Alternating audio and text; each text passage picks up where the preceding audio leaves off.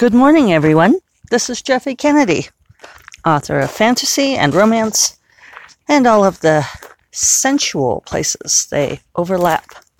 I'm here with my first cup of coffee. So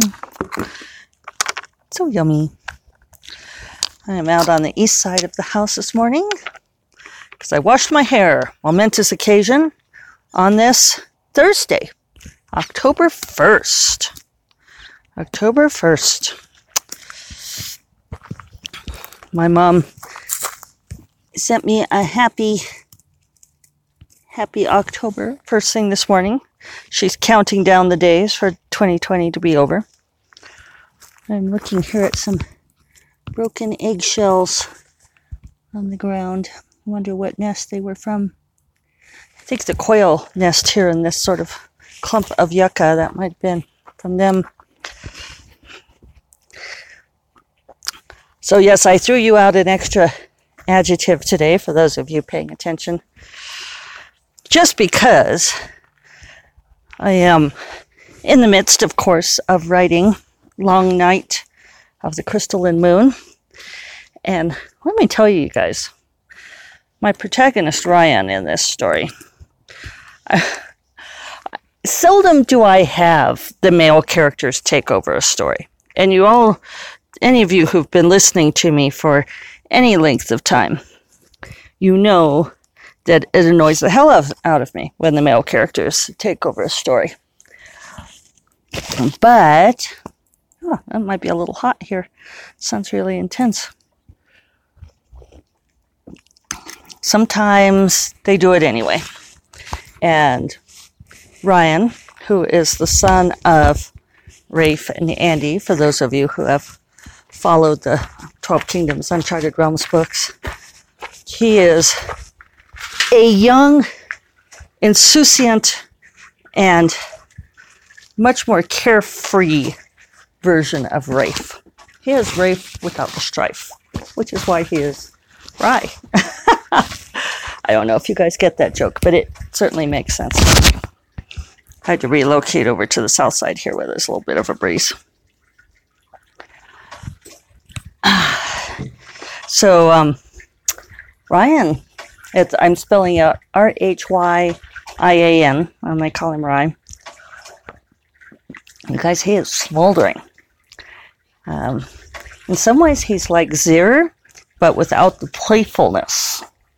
And also without some of the character. Rye is young. He doesn't have, hasn't been through the crucible yet, but we will take care of that.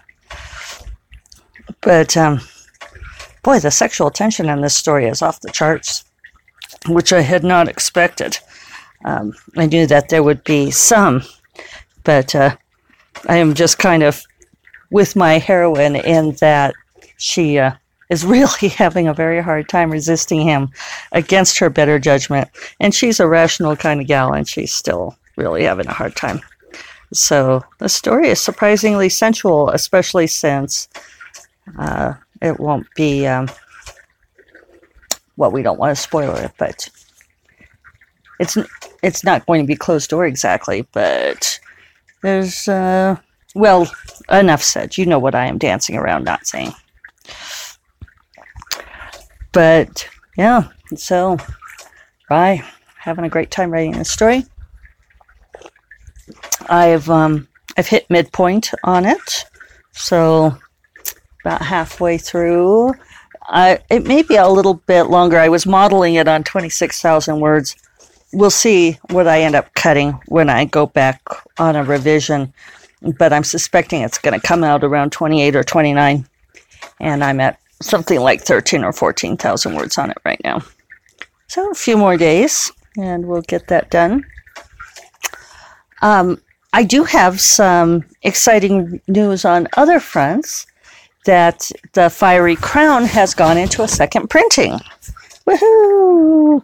It's very exciting news for an author. That's actually the first time that any of my books have gone into a second printing, not counting moving them to POD, to print on demand, which is more ignominious. Second printing means that there's enough demand for them to print more, right?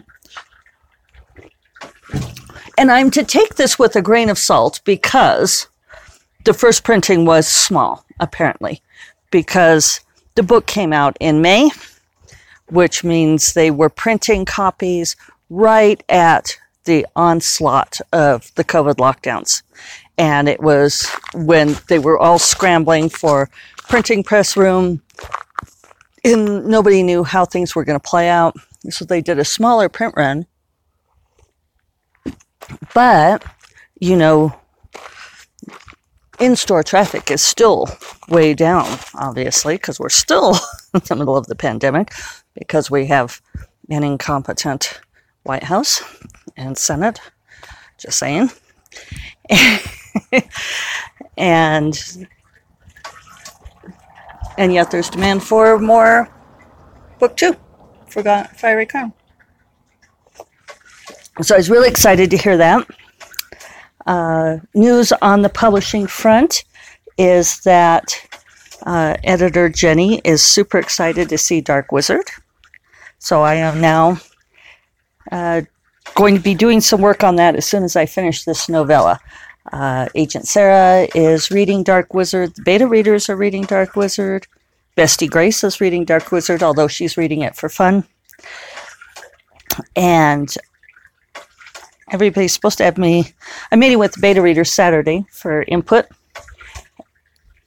And then I will, next week, once I finish Long Night, I'll be able to do any tightening up on Dark Wizard that we need so we can give it to Jenny. So everyone cross fingers that St. Martin's will give me a whole bunch of money to buy Dark Wizard from me. And normally I would give, if I were giving me advice, if I were not me, and I would say, part of why we're giving it to St. Martin's book first is because it's the option book. So, when you sign a contract, it's almost just always included in that contract that they have an option to see the next book in the genre that you write. And we would probably give St. Martin's and Jenny the courtesy anyway because we love them. One of the things that authors don't always realize with the option books is that they don't have to take that offer. You can always say no, and you can always go wide. And I've had author friends where I've told them that I really thought that they should go wide. And very often what will happen is some agents will, get the offer on the option book, and they'll say, oh, let's take it because, it's cash in hand, and the agent doesn't have to do more work. And not all agents are like this, but some are, unfortunately. And a lot of times, it's always this negotiating deal. If you go wide, maybe you won't get a better offer. And then maybe you can't take the one that you had in hand. It's all a gamble. I have powerful incentive to stay with St. Martin's just because they have been so incredibly awesome to work with. They were one of my dream publishers. I wanted to work with them for a long time, and I would very happily work with them again, but, it's also business, and money makes a difference. So, got to keep paying that mortgage, buy the groceries, all of those things, hire someone to clean my house. I think it's funny because I posted to Facebook the other day and Twitter. And it was one of those things where I posted it kind of idly and got this big response. But I posted, was it wrong that I wanted to hire someone to clean my house just because they do a better job of dusting than I did? And I got so many people weighing in on the pleasure of having someone clean your house. And for me, it had been kind of a toss-off comment because, I'll say, here's my history with this. It, used to be that I worked full-time and I traveled a lot for the day job. And I was trying to write. And this is back when we lived in Wyoming. And we had a big house. We had a house probably twice the size of the one we have now. I miss that house. It was beautiful, arts and crafts, 1913 house. But so much storage space. I miss my storage space, which is kind of sad and pitiful, I realize, but there we are. I don't miss living in Wyoming. And this house is very beautiful here, so I just have nostalgia for that house and for my storage space. There was an upstairs room that was sort of the converted attic, and that was it was a guest room, but also my office space, and I had 2 desks, one for my day job and one for writing, and I had a space for my sewing machine, and I had all kinds of bookshelves. And then there were spaces on either side of the attic where the ceiling was like too low for it to be a real room, and they'd sort of just put in drywall on either side and little doors, and I had so much storage space all the way around.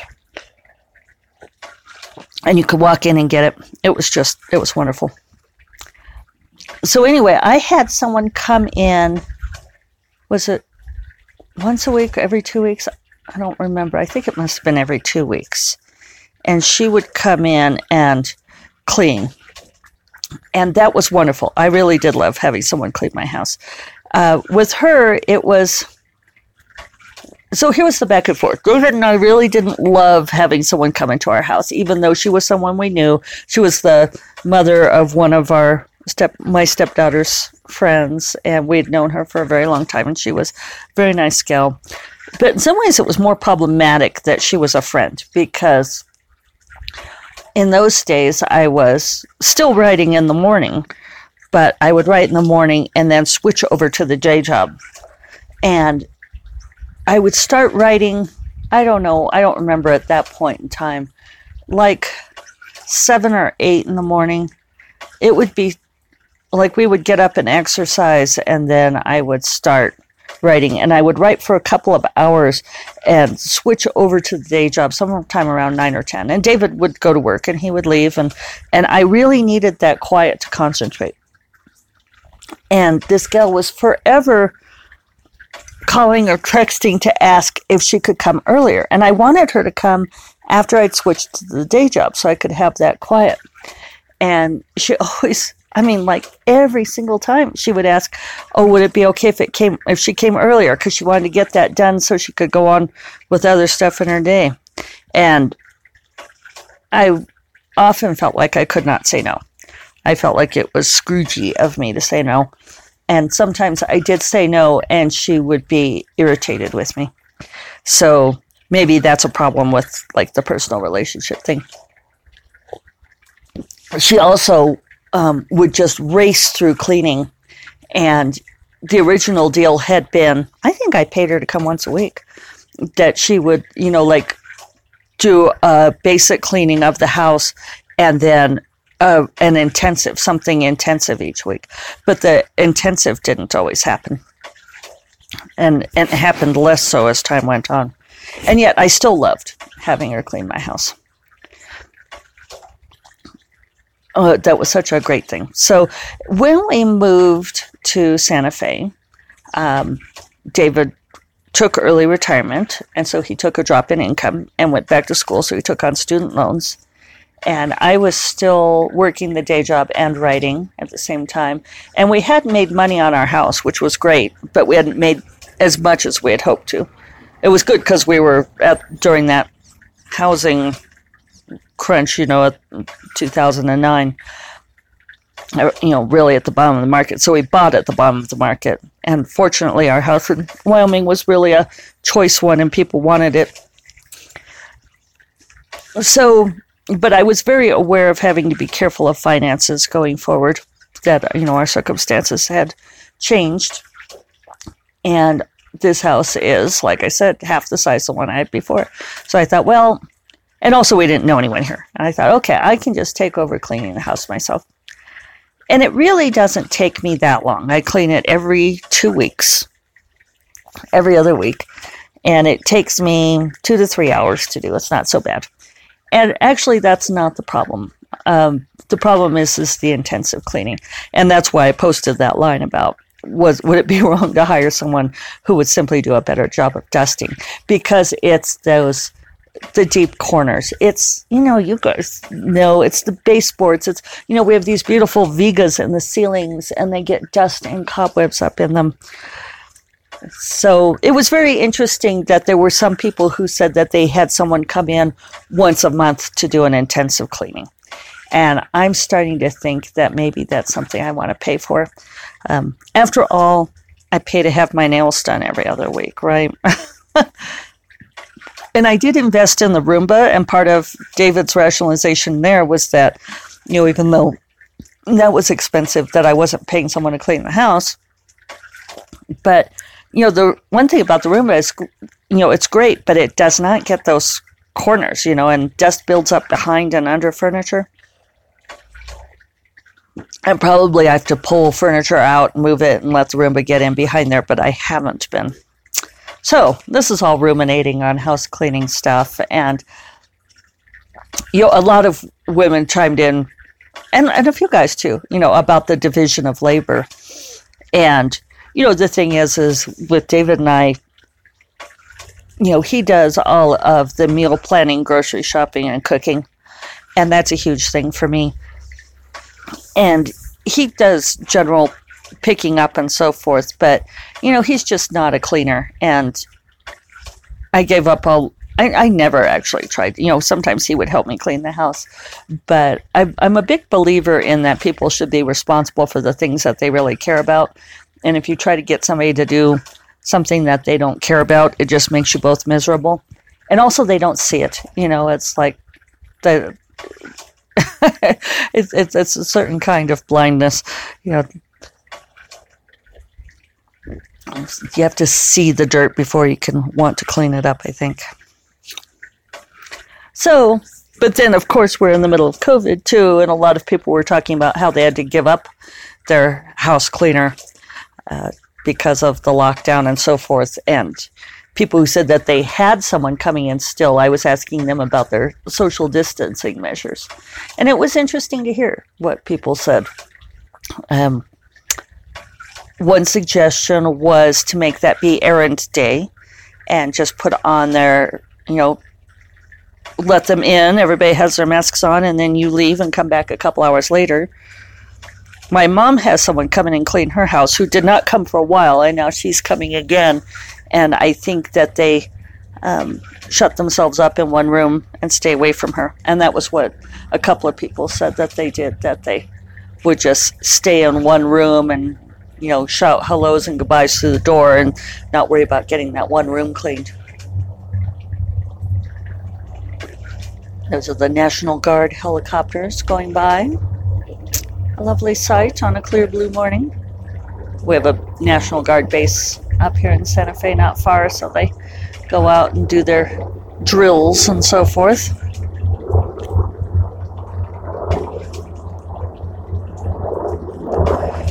So, let's see, do I have anything else to talk about? I don't know. I have nothing springing to mind, so I think I'm going to go get busy. I really would love to try to get at least this draft of Long Night of the Crystal Moon finished before I go and do any tweaking on Dark Wizard. But I'm also kind of hopeful that there won't be much tweaking on Dark Wizard at this point. We shall see. I know there are things I want to change on that book, but some of that would be fairly comprehensive layering, and I don't know if we want to do that before we go on submission. It'll be interesting to hear what Sarah says. I think she's having one of her interns read too, so that'll be interesting to hear. All right, I am going to get to it. First Cup of Coffee is part of the Frolic Media Podcast Network, and you will find more podcasts you love at frolic.media/podcasts. And I will talk to you all tomorrow. Take care. Bye-bye.